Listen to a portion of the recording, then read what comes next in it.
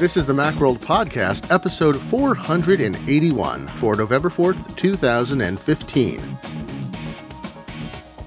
We're sponsored this week by Harry's and Red Hat.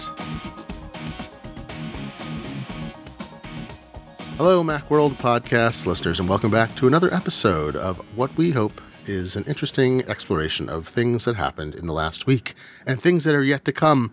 I am a Macworld senior contributor, Glenn Fleischman, and I'm joined this week, as always, by executive editor of Macworld, Susie Oakes. Hello, Susie. Hey, Glenn. How's it going? It's, today's good. Tomorrow, I will have a crew out pounding 15 feet of 2-inch steel rods 9 times into the foundation of my house, right where I have my home office. So that will be very entertaining. It's just for fun. There's no reason to do it. I just hired a crew because that's how I roll. You get lonely there sometimes? Yeah, 100-year-old house. You want some guys with tools to come over. Yeah, it's not a brag to have a 100-year-old house. In New England, you're like, oh, my house is 500 years old. Like here, it's like it's a 100-year-old house. It's showing its age. It's in good shape, but one part of it is sinking very, very slowly, imperceptibly for a while, and then perceptibly. So I'm going to be involved in some analog hardware for the next couple days as piles are driven and brackets are attached, and my house is stabilized. Very exciting. My house was built in the same year that my mom was born. So I took that to be a good sign. Well, your mother is 29, as all mothers are, so that's a very young house. Yes. Don't understand how I want to. And it'll be 29 forever. So. Exactly. It'll never age. Cha-ching. Never age. Never grow old. Well, speaking of trying to arrest the changes, we'll be talking, actually, later this episode, we'll be talking about the Apple TV, which you just reviewed. It's just out, the new model, and I've got one, you got one. We're going to chat about that. But first, we'll talk about some, more contemporary news, some things that are breaking. And last night something broke. I mean, I was thinking about, there's this, wasn't Harold Bluetooth. It was some Scandinavian king who stuck his throne in the on the beach and tried to keep the ocean from rising higher, right? Because he wanted to show his absolute power, or maybe show the futility of trying to demonstrate absolute power. I don't know which. Well, Microsoft has a little problem. They launched this, OneDrive service where it had this unlimited thing, unlimited cloud storage to Office 365 consumer subscribers. Well, last night Microsoft got a little mad, and they're taking their bat and ball and going home because they can't play with the big boys. Have you read the press release now or the blog post? Yes, I have. It's hilarious. If you put out an unlimited buffet, eventually someone is going to come along and make an absolute pig of themselves and ruin it for everyone. But it's just storage, so I don't know. They didn't want to accommodate the pigs, the small amount of people that were hogging data. They said in a few instances they had people backing up numerous PCs, storing their whole movie collections, all their DVR recordings, backing up everything they ever TiVoed.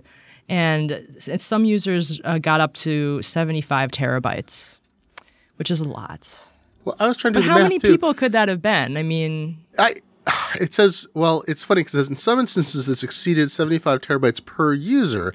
And I'm thinking, there's one guy. There's always one guy. If you do the math, a Blu-ray, I think, stores about 20 gigabytes of data. I think the movies are on a single side, something like that. 75 terabytes divided by 20 gigabytes. That's almost 4,000 Blu-rays. So I'm like, really? Did somebody really? I mean, 75 terabyte is a lot. So maybe someone had an illicit collection, or have they ripped all their Blu-rays? It's just, there's something that doesn't make sense there. But I mean, you go into unlimited. Like, my take is you got two kinds of ways to control or to set expectations. When you say unlimited, some people can abuse it because it says unlimited. You didn't say there was a limit, right? This came up. Verizon had to do an agreement years ago with their unlimited mobile broadband plan in New York State. They didn't. They wound up in an investigation. They agreed to make changes without. They were not, I think, ultimately sued, nor was it a civil whatever. But they agreed to to pay some penalties and change the terms. And this was back in the 3G days. So Verizon was, claiming it was unlimited. There are tons of limits. There were unlimited broadband on AT&T. Yes. mobile, right? I have my unlimited plan from AT&T from back in 2008 when I got my first iPhone, and I still have it. And it's not really unlimited; they throttle it, but they've gotten scolded by the FTC or the FCC, one of those. You can use as much as you want as long as you can go. Well, now mad they've from the said I slowness. think now they're counting unlimited as like 22 gigabytes. It used to be like 3 gigabytes a month or 5 gigabytes a month. They'd start hassling me, but now they're like, okay, we just don't want you to be running servers off your cell phone data plan because that's crazy. 22 is pretty good. 22, yeah, even on your most textingest month, like I could stream Netflix for days, and I don't think I'd get to 22. So. They still made a mistake. They should have bought people off. They should have said we are moving out of unlimited, and they could have aggressively taken the hit and moved people to grandfather them further into better plans. And I keep getting tempted because those other plans are cheaper. I'm kind of they're just. I just felt like they wanted their cake and eat it too. It's a typical corporate attitude, and I would suggest heavily readers of the New York Times, excuse me, or listeners to this podcast should read the New York Times and read a series that's out this week on arbitration. And it turns out, and I'm sure all the cell carriers are probably deeply involved in this now, that when you sign up for most services, and including when you're involved in it can be terms of employment, you are. Because of a Supreme Court decision and a really extreme interpretation of some laws that they agreed with, you sign away all your rights. So basically, class action suits have been almost entirely disabled. In cases, you can still sue, but you sue as an individual, and the odds of recovering anything, even if you win, are low. And arbitration is biased in the documentation that the New York Times has, is highly biased against companies because they pay for the arbitrator, and the arbitrators don't get repeat business if they find against the company. So important fine print. There's nothing you can do about it. We're all going to die one day, and we're all doomed. But no, seriously, it means there's no recourse. So like AT&T probably did not have an arbitration clause when they did that unlimited thing. If they did it today, if they had signed up for those plans, the 2007 plans today, they could just change it and say, bah, and the courts would say, meh, and that would be it.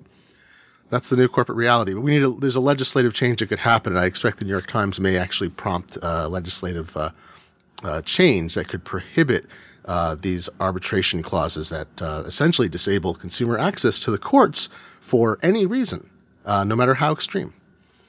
So go read that series. I'm sorry. It's very serious, but I don't think we ever actually talked about what Microsoft did, though. Well, let's say. So Microsoft, by the way, has an arbitration clause. So there's nothing you can do about this. That's one reason I brought it up. Someone pointed out last night, arbitration. So what they did is they promised unlimited, and they found because people are exceeding it so much, they're moving everything back. They're rolling you back. And so unlimited is now 1 terabyte, which is huge. They're getting rid of their 100 and 200 gigabyte paid plans. They're going to only have a 50 gigabyte plan for new users. And the free storage is going down from 15 to 5 gigabytes, all users current and new.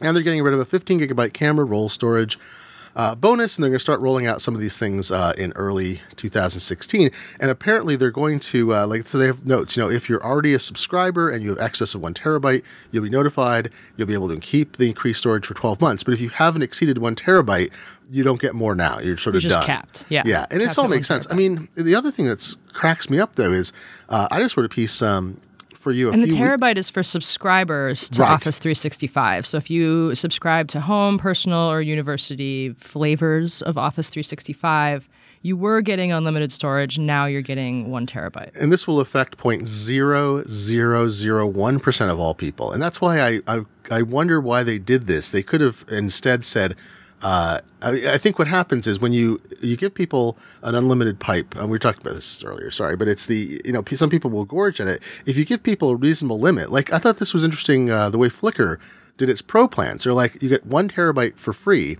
If you want a 2nd terabyte, you pay. And I think there were a few other minor pro features. I can't even remember with Flickr Pro. I have a Flickr Pro account because I was starting to approach. I have hundreds of gigabytes of photos on it. And what they're really saying is your 2nd terabyte is what you're paying for. And the fact is most Flickr users are using nothing like a terabyte. What it tells people is I can store pretty much everything I have. And if you're a serious photographer or pack rat, then you're like, oh, maybe I need to pay whatever it is now, $99 a year. I can't even. It's so funny. Flickr's changed so much. I don't even know. But so. Yeah, I was paying and then I didn't need to anymore.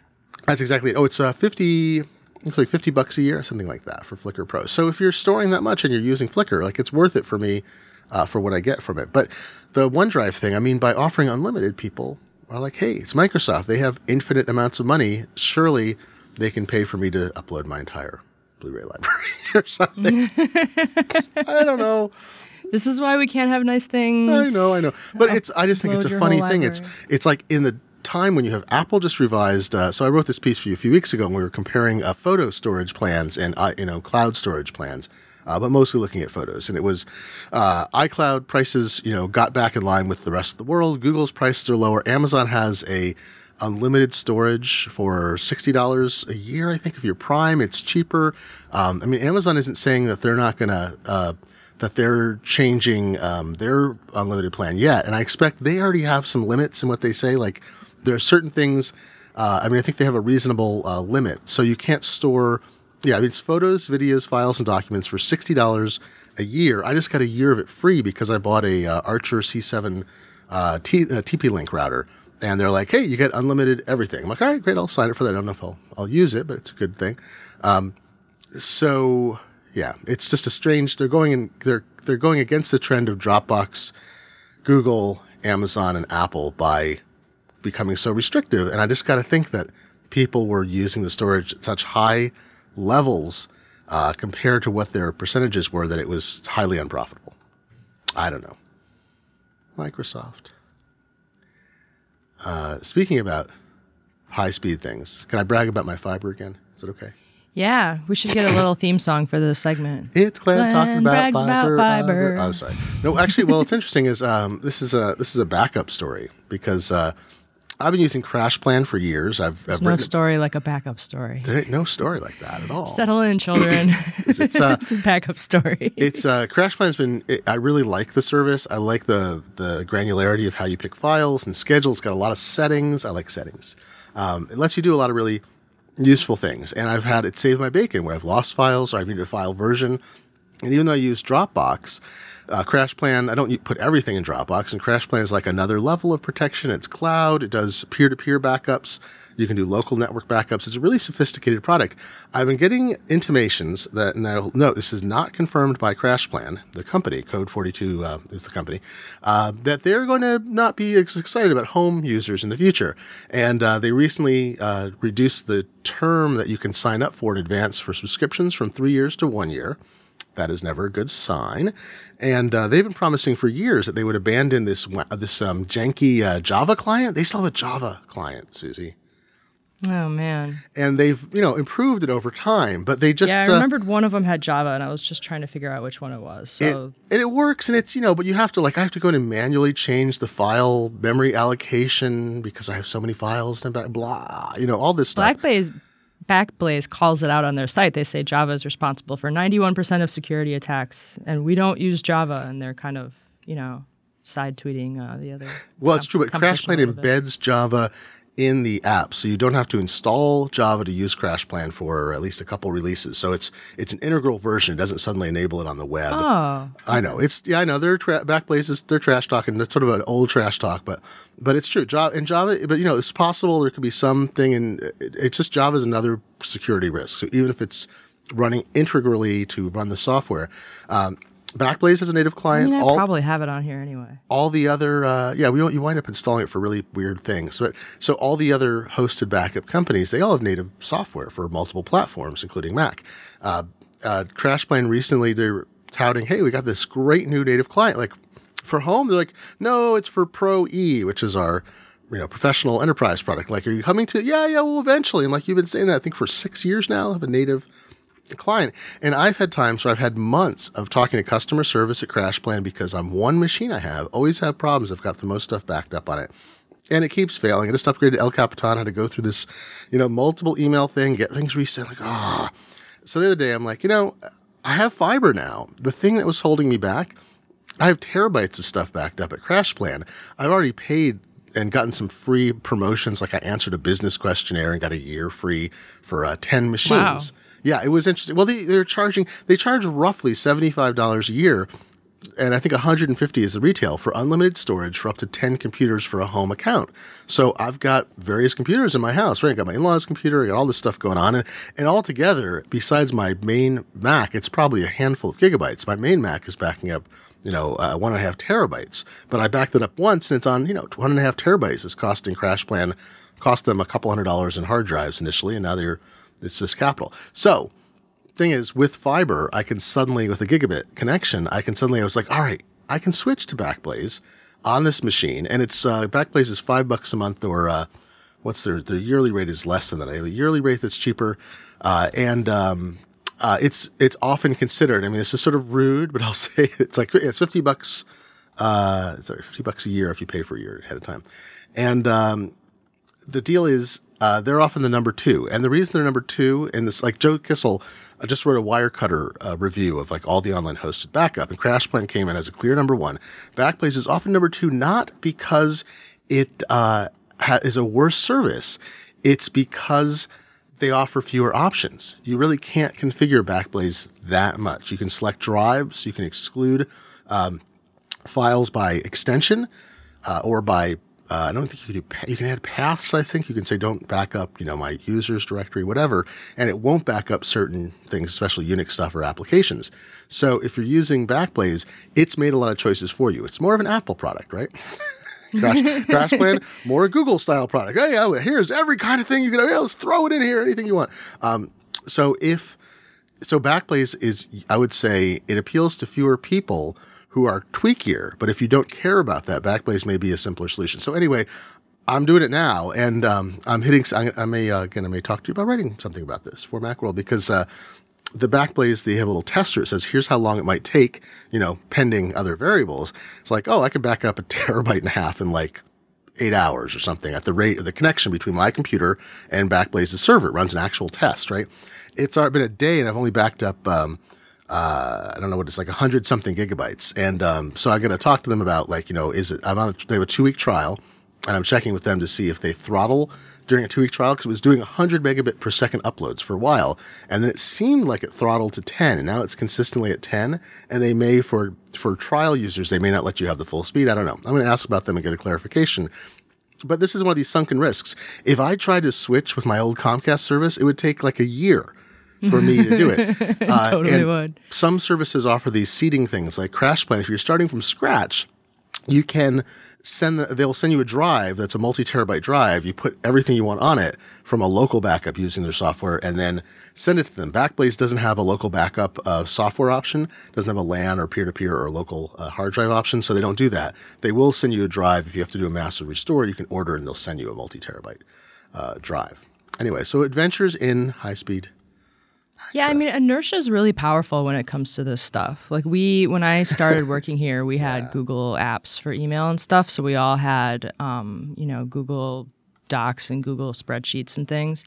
And then they moved us all over to Office 365, and that has all the same products, but we grumbled a lot about it, and we kind of made them keep our Google Drive around, and we're supposed to be moving stuff over, but like nobody wants to just sit and move all this stuff over. Exactly. It's a pain. It needs like a concierge service to come like do it for me. Well, and companies want this, right? They'll tell you, you can export your data. Like Medium is a great example. Medium.com is a beautiful writing platform, and it's kind of like it's not exactly a blog. It's not exactly a publication. For a while, the term platisher, which is awful, was being bandied around, a platform publisher, because they were running their own publications, which they still sort of do. It's what LinkedIn wants to be. LinkedIn, LinkedIn. But Medium will let you export everything you write there. You hit a button, and it gives you a full export as structured data, but you don't get the Medium experience. So then you have to figure out how to import it into another blog engine or whatever. People have built importers. But yeah, no service, even the most open services, don't want to make it easier for you to get the same experience somewhere else. They'll give you your data, but not necessarily, you're not going to get that experience. So I'll keep you apprised, because I know everyone wants to hear more about my connection. I just feel like I've suffered. Nothing is more exciting than hearing about someone else's backups. I have, yes. I like to sit there and watch the files tick by. And real-time breaking update email just came in from Backblaze and said there's a multi-threading. There is a setting. There's a multi-threading setting, so I should be increasing that. By default, it's set to 1. And they suggest increasing that to a number above 1. And that may help because they do not throttle. Not to 50. That's right. Mine goes to 11. I tried to explain that to my kids the other day. They did not get it. No, but see, there's 11 it's on the dial, and then the guy thinks, like, oh, well, his is loud. No, it's not louder. It's at his, but it's okay. We'll go. We'll wait till you're older. Let's thank a sponsor. There's no dials anymore. There's like sliders. That's right. My Kids slider are not going to get that. My slider goes from high to max. I work with someone who had a pathological fear of the word high. And we had a microwave oven that was this ancient, almost, it was like a industrial microwave oven for cooking. And it had a setting that said high. It had a dial from low to high. And he couldn't set it to high. So we actually put a little piece of tape that said medium high on it and put it over there so he could use it. Oh, man. You know, you got to accommodate people's. Yeah. That was a specific one, though. I don't know what, maybe something high was frightening him as a child. I don't know. But, what I do want I remember being in the back of the station wagon screaming, "Put it on Max, not Norm." Max Norm, my favorite favorite Max superhero. and Norm. Yeah. Max Headroom and Max Norm. They were, but I want to pause to thank one of our sponsors this week, Harry's. Harry's won't frighten you. They don't frighten you unless you're frightened of mustaches, because you know what? Harry's is the official partner of the Movember. It's Movember. Foundation. It's Movember. Taco-tober's over. Is the happiest, right? Shocktober's over. It's Movember. And let me tell you, Susie, I've tried to grow a mustache before.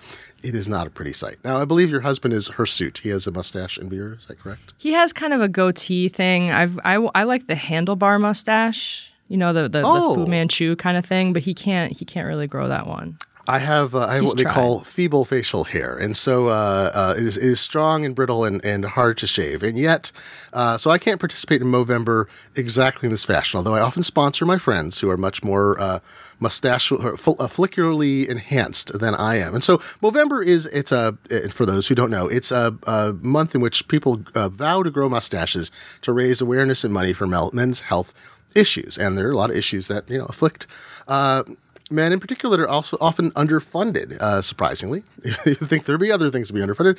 And so Harry's is the official razor partner of Movember. So when the month ends, you got Harry's there and you can shave slickly and get that mustache off before everyone laughs at your mustache. My dad grew a mustache once, and that was, we still laugh about that. But so Harry's. So let's talk about Harry's for a second. Why should we be talking about Harry's? Well, they're a unique razor company. Razors are often sold, and the blades, at inflated prices at retail locations. There's a lot of middle people in that. And then you go in the store, and they treat it like it's Fort Knox. Like, I need blades, and they have to unlock a thing, and it takes forever. And you're paying way too much. So Harry's, instead, it was built by two guys who just wanted to have a better experience, but also to shave, some of the costs off between their customers and the products they're making. And in fact, they ramped up so much that they found a razor factory they liked in Germany, and they bought it. It's been making some of the world's highest quality blades for almost a century. And just to note, not just during Movember do they help charity, they also give 1% of their sales and 1% of the time back to the communities they serve. So it's one of those nice, happy loops. You pay less, you get a great blade, and they put back into their communities. So here's the deal. You can get a set, which includes a razor handle, 3 blade cartridges, your choice of shaving cream or foaming shave gel delivered to your door. And do you know what it will cost? It will cost $10 if you use the code MACWORLD. Macworld, you know how to spell that. So you go to harrys.com, HARRYS.com, enter the code Macworld. You'll get $5 off your first order, which makes that $10 for that introductory set. So, grow that mustache. If you haven't started yet, you want to participate, find people who are doing good work and help sponsor them, and check out harrys.com with the code Macworld. So there's a last thing before we talk about the Apple TV is the iPad Pro. We don't have confirmation of this, but the date being floated by ghosts on Halloween is November 11th is going to be now is that going to be the shipping date or the pre-order date that we've heard? The latest rumor, which was from Mark Gurman, who's usually right about these things. His source seems to know about the retail side of Apple's business specifically. His source says November 11th was like online sales and in-store sales. But, I mean, sometimes those aren't really synced up as tightly as they used to be. They'll have online sales, and then they'll say like, and it's also in stores, and then you'll go to the store and they'll say, oh no, you can order that online. So, and then Apple hasn't confirmed anything. Right. So if, you would definitely want to, if we don't hear more, we'll hear before. But if Apple says, yeah, it's going on sale online on Wednesday the 11th, and then it will be in stores that week, call ahead if you're trying to get one in a store, because that happened to us with, I think, the latest iPod Touch and the gold MacBook. Both of them, they said, yeah, and it's in stores. And we called all the stores trying to get one that day, so we wouldn't have to wait for shipping. And they said, yeah, like you can order that online. We don't actually have it. Yeah, I remember that with the that can be frustrating. So let's see. But so the we rumor is the 11th. Rumors. Well, rumors are rumors, and it lets them. Has it. There's some matter of Apple likes to seed. Some of it's leaks and some of it's intentional information put out in advance in a form that is designed to look like a leak. So sometimes Apple's seeding information to get feedback and set expectations. Sometimes it's actually from internal sources. You don't know which it is. So Apple TV. So hey, we both got new Apple TVs. Yep. This one's actually out. You wrote a review of it, and I did. Let's do the top down thing. So what's your overall experience with a new Apple TV? And you had an Apple TV before this. Yes. So we're cord cutters, so we've been doing pretty much all Apple TV, and I have all the other boxes. I have the Chromecast. I have a Roku 3. I have a kind of aging Roku. The Roku 4 is just out. I haven't seen that one yet. And I have a Chromecast and the Fire TV, Amazon's. I think I said that. So, but yeah, the Apple TV is the one we keep coming back to. Partly that's because I keep buying content from iTunes, and Apple TV is kind of the only one that'll do iTunes. And then we also use AirPlay a lot. AirPlay is so convenient, and it's just easiest to do if you have all Apple gear. It's easiest to do with the Apple TV. So the new one is a big improvement over the old one. The old one had old hardware. I think it had the A5 chip in it, and that's a pretty old chip these days. So I would have a lot. It takes a long time for it to start up. Even when you find a movie and you pick it, I would get a lot of iTunes errors, like iTunes is not currently available was a very frequent error message. Or it would, even if it was going to play it, it would take a while. It would say loading, authorizing, loading. It would take kind of a while. So the new one has fixed that. The performance is good. It's very responsive. I really like the remote. It's a little jumpy. I've butt rewound things a couple times if the remote is like on the couch, because it's so slim. It can kind of, it sits on the couch and then it sort of like slides down next to your leg, and then next thing you know, you're kind of brushing up against it and your show's fast forwarding. So that's weird. The touchpad remote, I've had some accidental input. And you can change the scrolling speed of the touchpad, but you can't change its sensitivity yet. So maybe they could add that with a software fix. I don't know. But navigating around is a lot more improved. And I like how the apps are kind of laid out more like iPad apps. They have content on every screen and you can scroll through more than one category. So like Netflix on the old one, after I picked if I wanted to look at my profile or my son's profile, the next screen would just be all text. It was like, recently watched, recommended for you, new on Netflix. Yeah. It was just a list of text items. And on the iPad, it shows every single thing. All those categories are there, but they're in rows, and there's actually things you can touch and watch. So that experience has been moved to the Apple TV. So that's a lot better.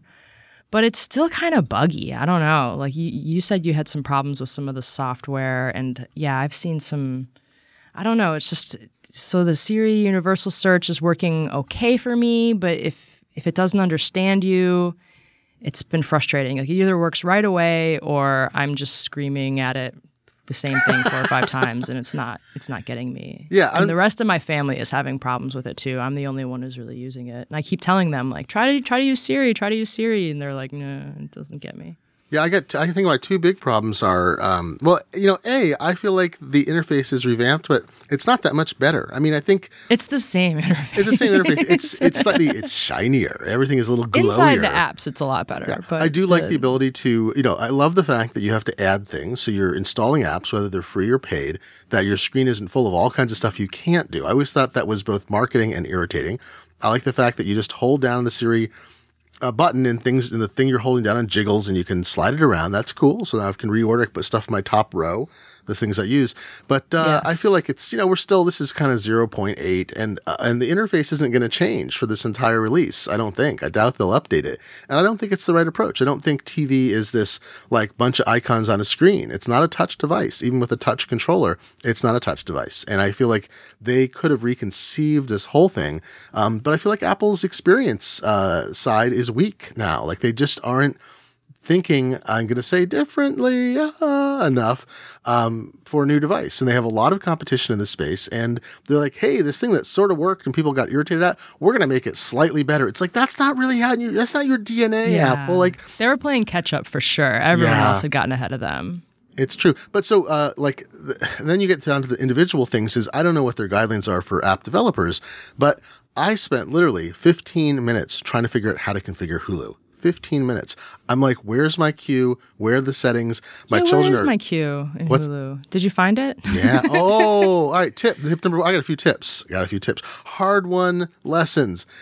It's in the first row. You know where it says it says recents or whatever, and it's got a couple items, and the search button is way the heck up in the top, and when you tap it, I think nothing happened when I tried it. I couldn't get a keyboard to come up, so maybe the program's buggy. But that first row of, pictures, it's supposed to be screens. You keep going right. You go right. It says recents or something. You go right, right. And off to the far right, like 10 items to the right, off screen, is where you find settings. It's also where you find a queue. So the settings, all right, that's weird. It's not how Netflix is set up in that app. And the Netflix app, by the way, matches pretty closely to the Samsung TV version that I've had for a while. And their approach is perfectly fine. It's easier to find things too. So there was that. Then I'm like, all right, well, my kids want to watch some Charlie Brown stuff. And I'm like, oh, I looked on Hulu. There's like this Charlie Brown. There's, Snoopy Come Home. There's like all these Charlie Brown things. Amazon has Charlie Brown stuff for sale, but Amazon's not integrated yet. Netflix has some Charlie Brown stuff. Apple has iTunes content. So I say, hey, find me some Charlie Brown. It's like bloop, and it brings up like not an adult movie, but like an R-rated film that I don't know what. There's somebody named Charlie Brown. I'm like, all right, that's not what I'm looking for. Like one item, like maybe it misunderstood me. Like find stuff with Charlie Brown in it. It's like bloop, same movie. And I'm thinking, this isn't whatever's going on there. The Great Pumpkin special from iTunes, and it was kind of wrapped up inside a season that said Peanuts specials. So now when I have selected the iTunes TV show icon. Oh my God, don't say find Peanuts. You know what it's going to tell you. No, I don't want to say that. Find Peanuts. I said peanuts. Peanuts. Oh my gosh. I really like that movie about the guy who plays piano. Show me Jesus. Yeah. Sorry, I beg your pardon. I've run into a couple of those. I was trying to find the New Girl episode with Prince on it, and it kept thinking I was saying Prince, Prints. To find Prince of Wales, and I could not please. get it to understand me that I meant Prince, like the artist. Show me Prince of Wales. No, I don't want pictures of cetaceans. Yeah. All right. But Hulu seems to be the buggiest. I've had the most problems with Hulu. So it'll do the autoplay thing if you're binge watching a show, and then the second one will come up, and that little line that says swipe down for more, and the little scrubber bar will just stay up on the screen, and they will never go away until I stop the movie and start it over again. The swipe down thing seems inconsistent, and I mean there's a discovery aspect too. Like I was trying to use the click on the point, I don't know what you call that, like the scrub bar, right? For I guess what you call it. I was trying to scrub to a specific time. And, it was very hard to do. And then at some point I managed to slide over to the far right. It's like advanced 10 seconds. I'm like, oh, if I click, and then I'm like, oh, if I hold down, it fast forwards, but it's not showing me frames from the film. And I've got fiber as previously disclosed. So it should have preloaded all that stuff. I'm not sitting there with my old connection where it wouldn't have. So the discovery for me of how to use the controls as someone who's an experienced user of many kinds of controls, I felt was, week. Oh, and we have you found that? Speaking of discovery, have you found the app switcher yet? No. is there's that app switcher. So the home button, right? Yeah. So the home button is a weird button. It'll do a few things. If you press it once, it goes back to the home screen, which is nice because before you had to just keep wailing on the menu button to go all the way back. So you press it once to go to the home screen. If you hold it down, you get a thing that will offer to sleep your Apple TV, and that will also turn off your television if you're using the CEC thing. So that's been nice. But if you double press it, you get an app switcher, like the iPad app switcher, and you can scroll through with the touchpad and jump. So if you come and your kids are watching Hulu, but you were watching something in Netflix and you had it paused, you can jump back to Netflix and your show might still be paused. It's been kind of hit or miss for me, but the app switcher has been really exciting. You don't have to go all the way back to the home screen and scroll and find your app again. So that's a big one. I'm pulling together a tips thing, so that'll good. be Lots of and this is where usually Apple products are usually very good at discovery. So you mess with them and you learn stuff and then you apply it. Let's see. Oh yeah. So the thing that people were really angry about, and I have to admit I'm angry from the standpoint of why did this have to happen? The fact that you couldn't use the remote app and you can't use the passwords. You can't use Bluetooth keyboards. I had it. So I'm like, they said no one was using Bluetooth keyboards, which I totally believe. But for setup, when you're entering all those passwords, that would. I'm putting a big L, my finger's shaped like an L on my forehead towards Apple. We didn't need Bluetooth keyboards because we had that beautiful iOS app. It also doesn't matter. If they support Bluetooth, they have a full Bluetooth 4.x The remote is stack. Bluetooth. Yeah, they have a stack in there. They have the profile support for a keyboard in there. It's just lazy, isn't it? It would take them virtually no time to support keyboard input because they have all the code written for this platform already and tested on other iOS devices. They chose not to do this because they didn't, people shouldn't be using Bluetooth. I mean, it's part of the there's no browser. They don't want to do text input. They're wrapped up in their Siri remote app and that philosophy. It's a mistake. And even if you only had to use the Bluetooth keyboard occasionally, if you had it, you do it. The thing that related to this, though, is that I go through the setup. I'm like, all right, I plug the thing in. It's like, hey, if you have an iPhone nearby, just hold it nearby. And I'm like, oh, I do.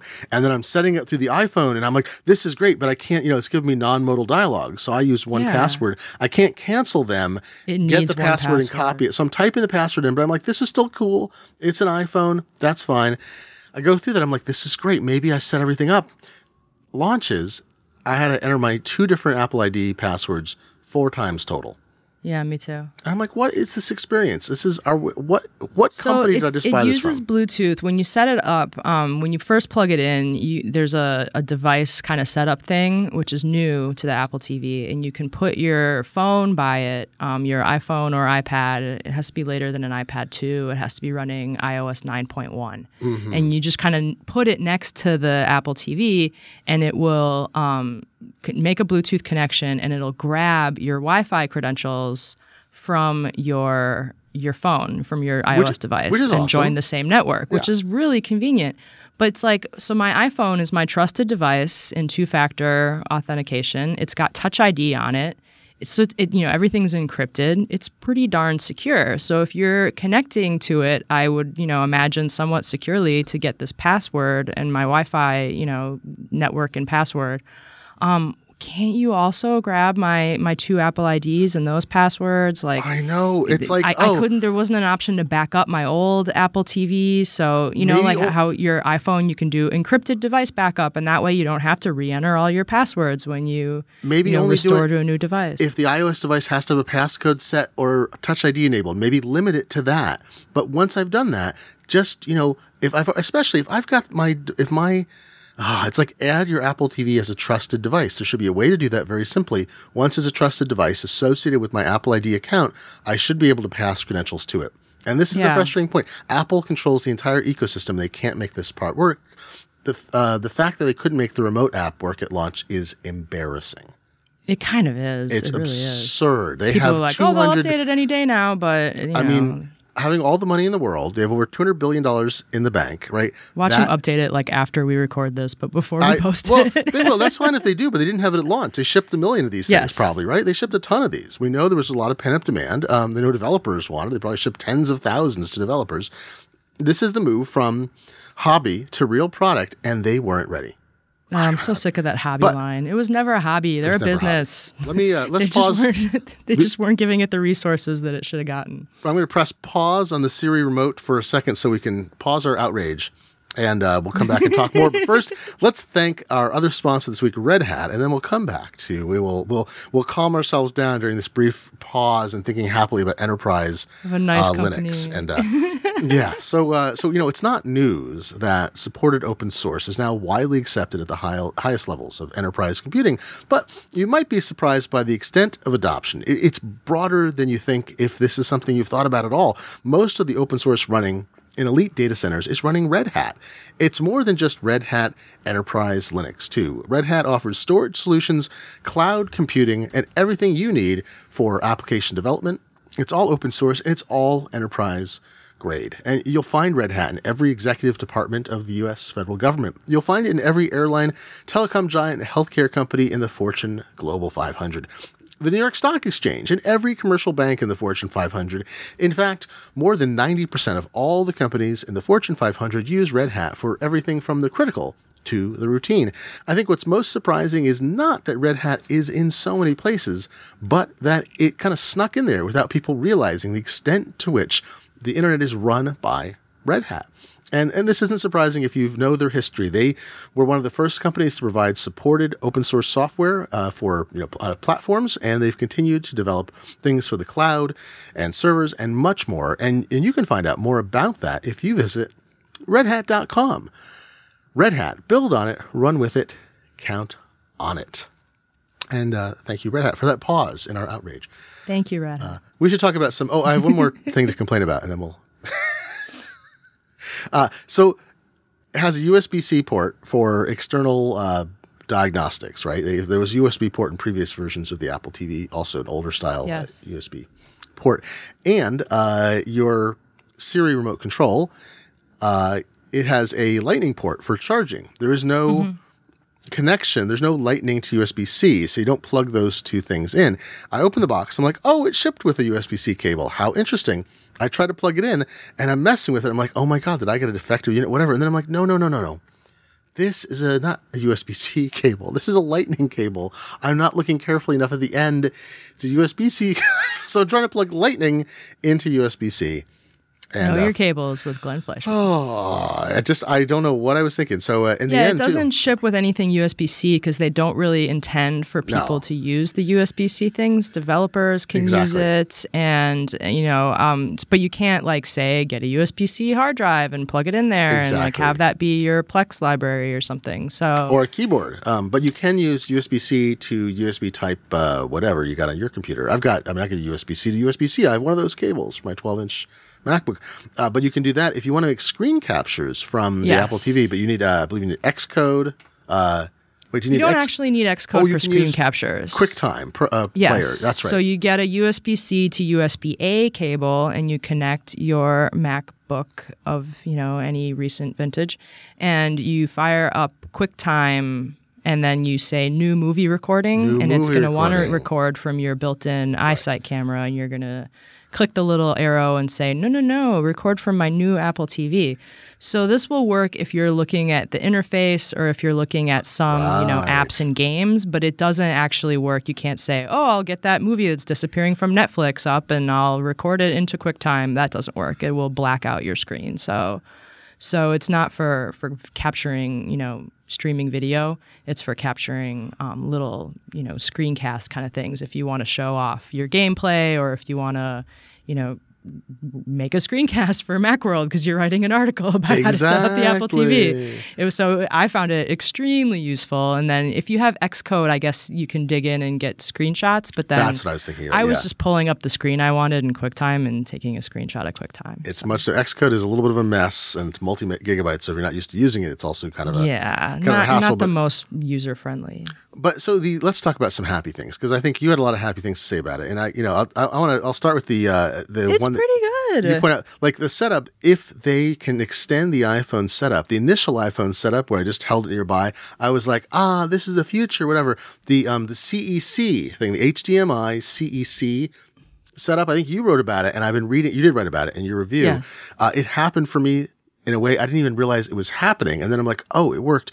I've seen people extolling it all over Twitter where they're like, I plug in my Apple TV and it just did everything. Yeah. It just turns on everything. Everything's connected. It's a control protocol across HDMI. So I've got a receiver. CEC is awesome. So like the Chromecast is using that, and the Fire TV is also using that. And in both cases, they just set themselves up. So it isn't like this is like some Apple secret sauce and they made this work. Like CEC is freaking magic, and I love it. Consumer Electronics Control is what it stands for. The weird thing is, so if you are looking through, if it doesn't just work on your Apple TV, it's possible you don't have it enabled in your TV's setting. Right. But when you're looking through your TV setting, the problem that you might run into is that every TV manufacturer has its own like twee name for it. Like Sharp will call it like Aquos Link. Samsung, and Sony will call it Bravia Link. And Toshiba calls it Regza. So they've got all these dumb names. So if you see a dumb name like that and it's disabled, you might want to enable it. Or you can just head to Google or your search engine of choice and type in like my TV manufacturer enable CEC, and it will tell you what you have to turn on. Yeah, I think Sony, is it AnyNet? I mean, Samsung has a different name for it. They all have their own names. Vizio calls it CEC. So props to Vizio for calling it what it actually is. My Samsung TV displays, it'll do this brief display when you switch monitor inputs, and it says at the top, HDMI-CEC. When the Apple TV is installed, it shows that briefly in the resolution only when I switch displays. So I know it's working. The other thing is I discovered this when I upgraded receivers. Oh gosh, I don't know how long ago. I had one maybe just a couple years ago. I had a pre-HDMI receiver, and I wanted to switch everything through a receiver. And there's some very inexpensive ones. I got one that does AirPlay. It does 7.1 audio. It's like $300 for this Yamaha that's now discontinued and replaced by I think a slightly more expensive one. But it's just larded up with stuff, including a USB port on the front. And so, but I believe CEC, I can't remember if it's passed through or not. You may need, if your receiver doesn't support it, the receiver won't turn on, even though it would pass it through the TV, I think. So if you have all your components in a row, which should be for stuff purchased in the last several years, it'll all work. Here's the utility about the USB plug in the front. It's meant to handle MP3, so you just plug it in, you can play it with the receiver, because everyone has, what year is it? And it's a few years old, right? But the thing that's useful, if it's turned on, I can charge my Siri from it. So I plug that in. I'm like, I don't have a USB port anywhere. I don't have even like a spare, I have a spare chargers, but I was thinking, well, where near the home entertainment setup do I charge? I'm like, just plug it in there. I charge it. Tip, you can go to settings on the AirPlay to check, as I think you could before with older remotes. You can check and see how the unit's charged, if it's charging.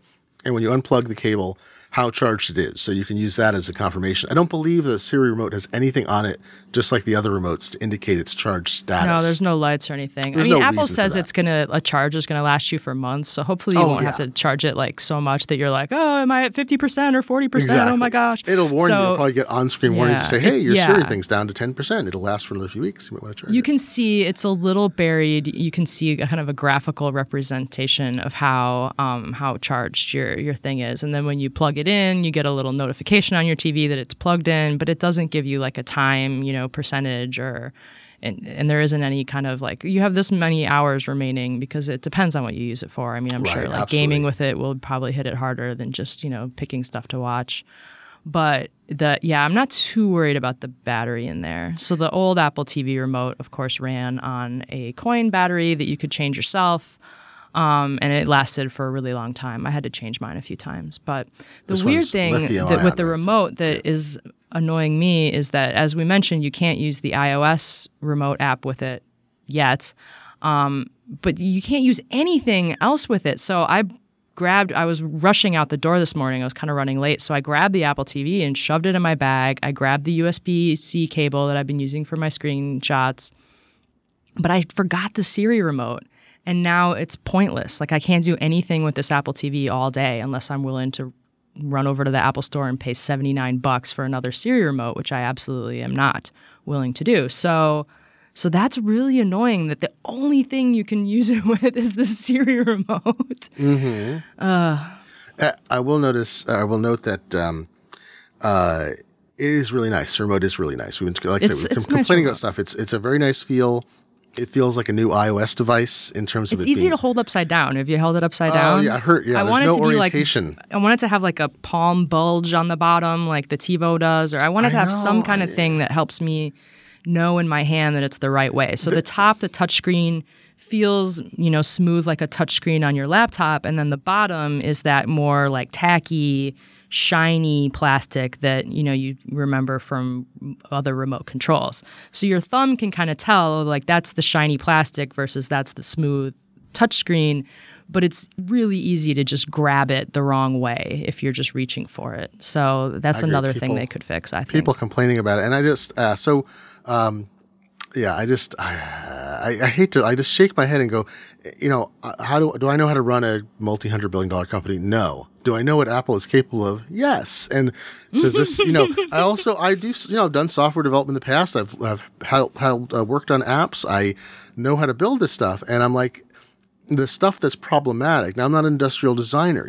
How hard is it to design that remote control with a sense of up? It's Johnny Ive. He can do it. He could do it. And the fact what the sense of up is? It's that I didn't buy the $13 rubber band that you can shove into the Then lightning port on the bottom, and then the bottom is the one with the expensive rubber band hanging out of it. That's right. This is all a ploy. It's my fault. I'm holding it wrong. You're holding it. Oh, that's the name of this episode. It's your remote. You're holding it wrong. So I got a couple tips though. I hold everything wrong. I got a couple tips for you. One is someone mentioned I was after tediously. So the remote control entry is both if you're entering characters for a password, it's both excellent and infuriating because you don't have the tactile sense of stopping. Scroll right over there, and you scroll right past it. You scroll. You can click to do it too, but clicking takes forever. It's showing you the entire alphabet in a row. Like there have been decades of research about how to optimally enter information. They can do none of them are just line up 26 letters in one long row. They've got they can do predictive input, which they do on other devices. They you can't do it with passwords, but the deal is you can do circular because you can move in any direction on a touch input. And you could, if you have a non-touch input, if you have one that you have to use, it's also got a microphone. I could spell it out. I know. Everything. Yeah, you're like, be why, like Alpha, why, Bravo, why? Cobra. Why? However, the thing is, you can use the up-down volume buttons to change case, which I didn't realize. You don't have to scroll down to that area at the bottom to do it. So that was useful. That little recents thing, if you're entering email addresses, sometimes there's a recents item, and if you hit that, it'll show you email addresses that you've previously entered, and you can be like, yup, that's still my email address, and just select it from that list. Because I don't know about you, I don't get a new email address every hour or two. So the thing, too, is when you look at stuff like, so when you enable, on my Samsung TV, which is a few years old now, when you enable the Amazon service on it, they don't make you, and I'm remembering this right, I believe, they don't make you enter your account information. I don't think. The Fire TV ships to you with your Amazon account already preloaded. Yeah, so that's good. But I think on the Samsung, if I recollect, you have to go and get a code. You go to Amazon on a browser, you get like a 5-letter code, and you punch the 5-letter code in to activate your account on the Samsung. If I may be remembering that wrong, and I think the same thing, Hulu, you may have to actually on the Samsung. But I'm like, these are things that are solvable. They can release an app in which the account doesn't have to be, I don't have to enter 40 characters. Look, pick a great password. Yeah, we did that with ESPN. ESPN gave us a code, and we went to the web and logged in that way. Yeah, there's just this activity thing where you're like, there are ways to avoid all of this, and they haven't done it. One more tip. You could add this to your tips article. Here's a tip. I just discovered the other day, despite writing about the airport base stations I have a book that's been in progress, for decades. It's come out. It's not just been in progress. I actually published it. I've done like 10 different editions of the book that's now called Take Control of Your Apple Wi-Fi Network, and we're just about to release a version that's updated for El Capitan and iOS 9, and includes some other details that are new too, including about 802.11 AC Wave 1 and Wave 2, which is kind of a new thing. There's a faster version of AC that's coming, and it's in the iPhone 6S and 6S Plus, and elements of it. So I'm going through this revision, and I'm looking through the airport, the 802.11 AC airport base station. It's the tower one that came out a few years ago. And I'm looking at settings and just making sure I got everything right. I'm taking new screen captures because all the fonts changed in El Capitan and iOS 8 to 9. So I'm just making sure everything's cool, right? And I'm thinking, what is IGMP? Was it snooping? I got to look up the term. It's this term. It shows up in like the NAT settings. Yeah, IGMP snooping, Internet Group Management Protocol. I swear I've never seen this setting before, or I've ignored it. And this is somebody who is supposedly an expert. I've been writing about this for years. And I start digging around because it seems like an obscure thing. It's actually not obscure at all. And it's not present on all of Apple's routers, only the newest AC, and only if you've got it enabled in a certain mode where you're, where it's acting as a center, unit that's distributing addresses, I believe. I think it only shows up there. IGMP snooping has to do with broadcast. I've never heard of this. Yeah. It's broadcast messages across a network, and it lets the, base station coordinate those by sort of grabbing them and connecting them and then rebroadcasting them. And I'm probably explaining that a little bit obscurely. Some devices, including AirPlay, use IGMP, or I'm sorry, technologies rather, use IGMP to broadcast these broadcast messages, because every device needs to receive an AirPlay message because anything on the network can access it. So if you have this checkbox enabled, it actually supposedly improves some of the weirdness about proxying of, the airport problem. Someone I know this morning is posting, he posted a message on Twitter. This is Joe Rosensteel, very nice fellow who's in the film industry. He posts this message this morning showing a AirPlay dialogue on his iOS device, and it shows Apple TV parenthesis 2, Apple TV parenthesis 3, and he wrote, "You have to be bleeping kidding me. No, I didn't get another one. It's freaking out over AirPlay." And so I tweet something back at him like, well, tomorrow morning, this is last night he posted it, it'll be Apple TV paren 678, because this is that typical problem. There's an AirPlay issue. It gets discovered wrong. It keeps incrementing the number even though it's the same device. It's maddening. Someone replies to us both. They're like, "Oh yeah, I'm up to 1,566. And they send a screen capture. The AirPlay target, 1,566, because it's iterated so much. So if you're having problems like that, and you can find this in third-party routers too that aren't made by Apple. I just found it in the TP-Link Archer C7 that I bought. You enable IGMP snooping, or whatever IGMP setting it says. You restart the router, and it may actually resolve some AirPlay problems. And it's weird that Apple doesn't recommend this, because I've had AirPlay failures, and I haven't done extensive testing since enabling it. But we use AirPlay all the time, and to my recollection, I have not had a problem since I enabled that a week or two ago. But it could just be random chance also. So there's a tip. Hey, so remember our discussion on many previous episodes? How do you manage storage? About fiber? No, I swear to God, I'm not going to talk about it anymore. No, wait, okay, I got one more thing to say. No, I'm just kidding. The Apple TV and the memory life thing. Like, why would you buy one or another? Oh, yeah. Why would you get a bigger one? Hey. Because apps take up room. We were overthinking it. There's a setting for it. You can go and look. You can't control what stays on it, but you can delete the setting associated with an app.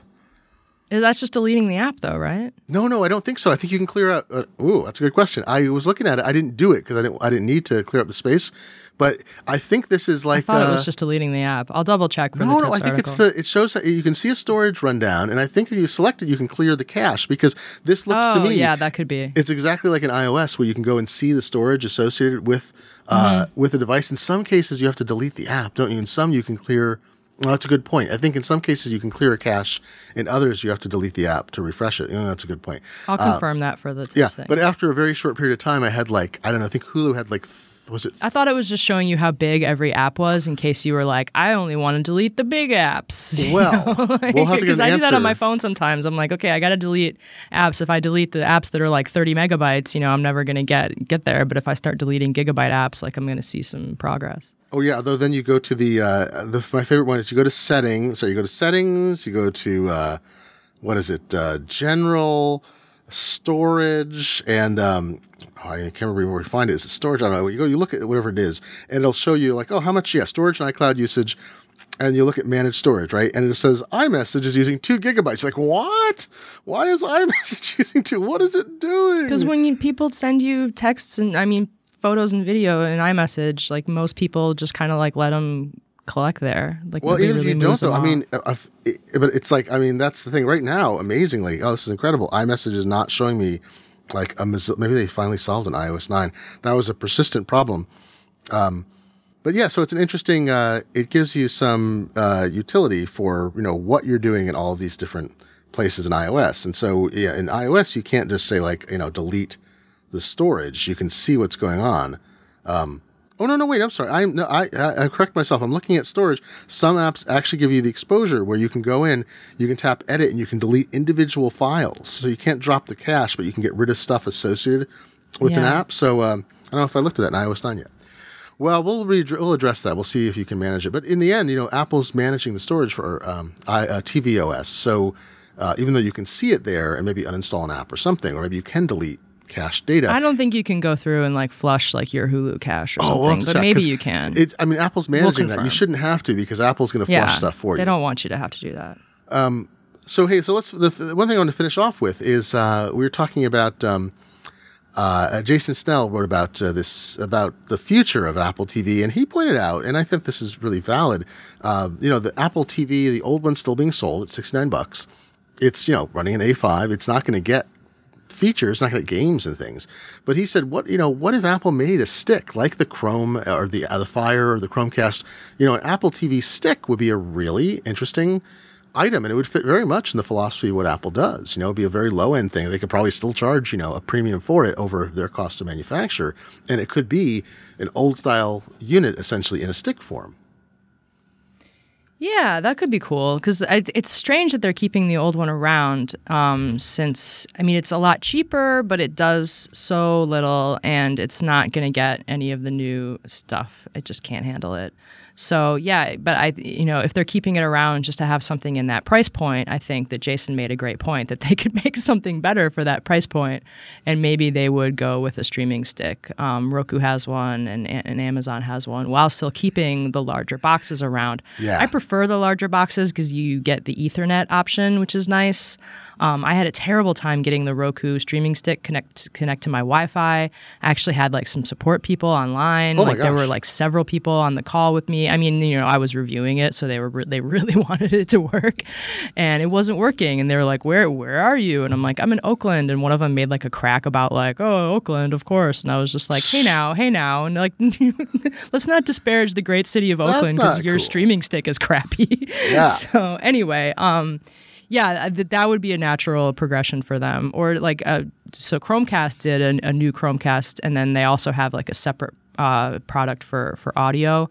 I thought that was confusing. I thought it should be all the same one, but yeah, Apple could go that way too.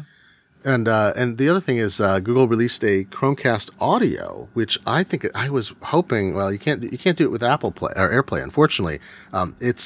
We talked about this a number of times after. Because the new the new Apple TV no longer offers audio out. And we talked about how people like that in the old unit, and you have to have an Airport Express, which is still $99, I think, new, and you get them cheaper, refurbished. And it's this issue of some people do want to just push audio out into something, or they have powered speakers or whatever.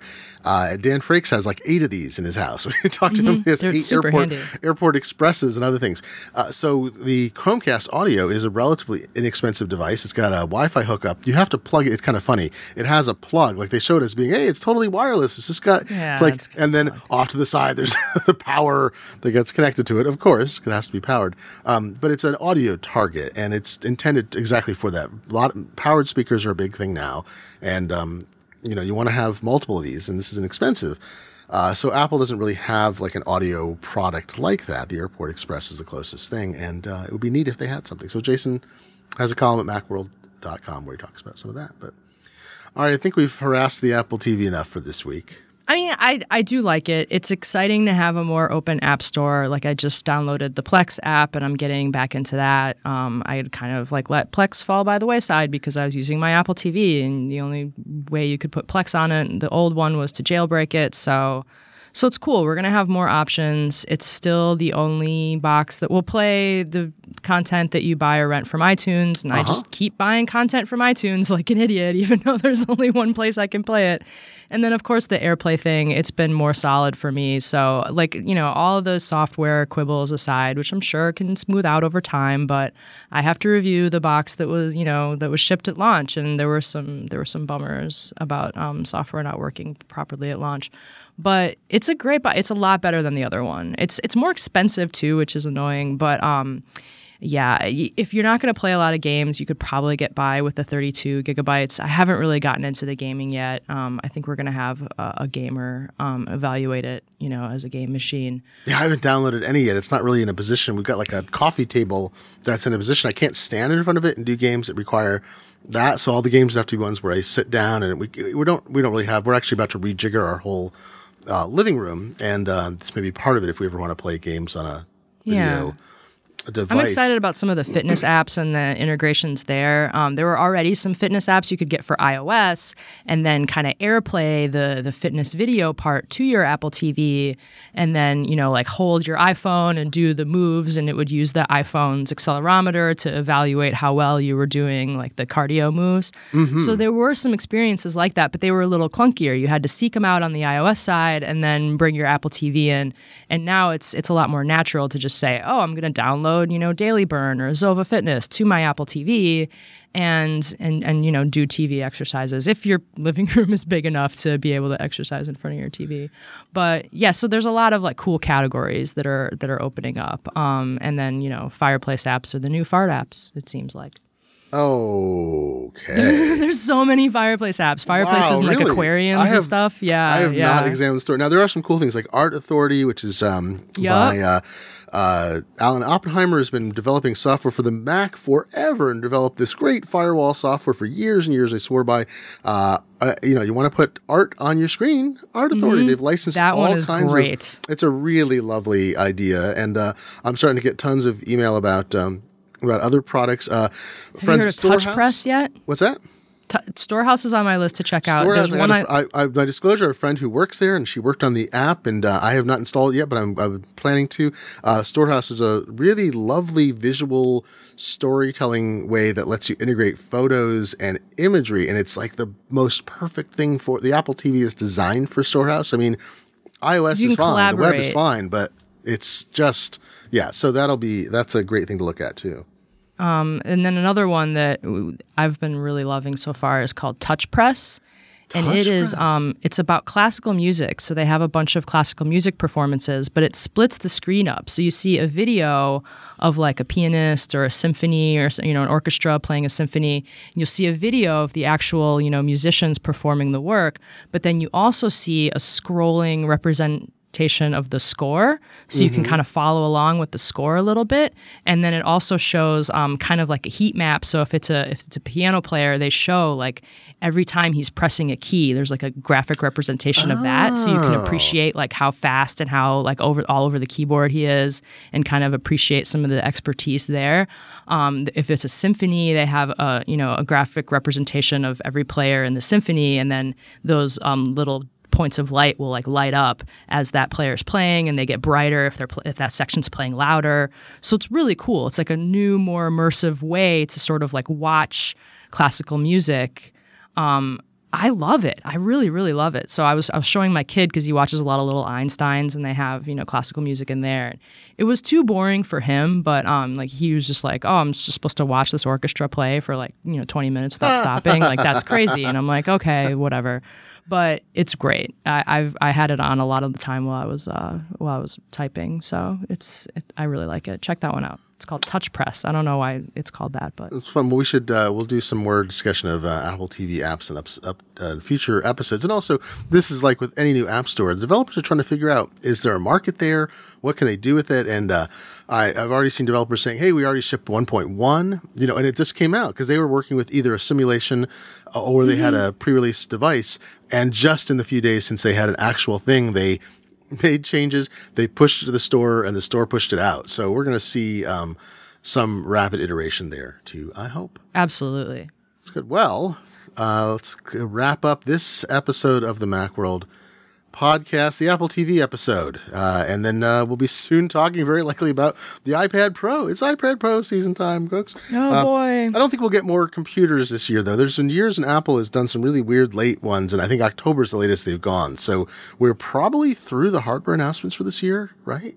don't you think? Yeah, the PC World crew was asking about that because, Intel was slow with the new chipsets, and then Apple doesn't, jump on the new chipsets like right away like some of the, PC OEMs do. So, but the PC OEMs all have the newest, I'm totally blanking on the name of the chipset.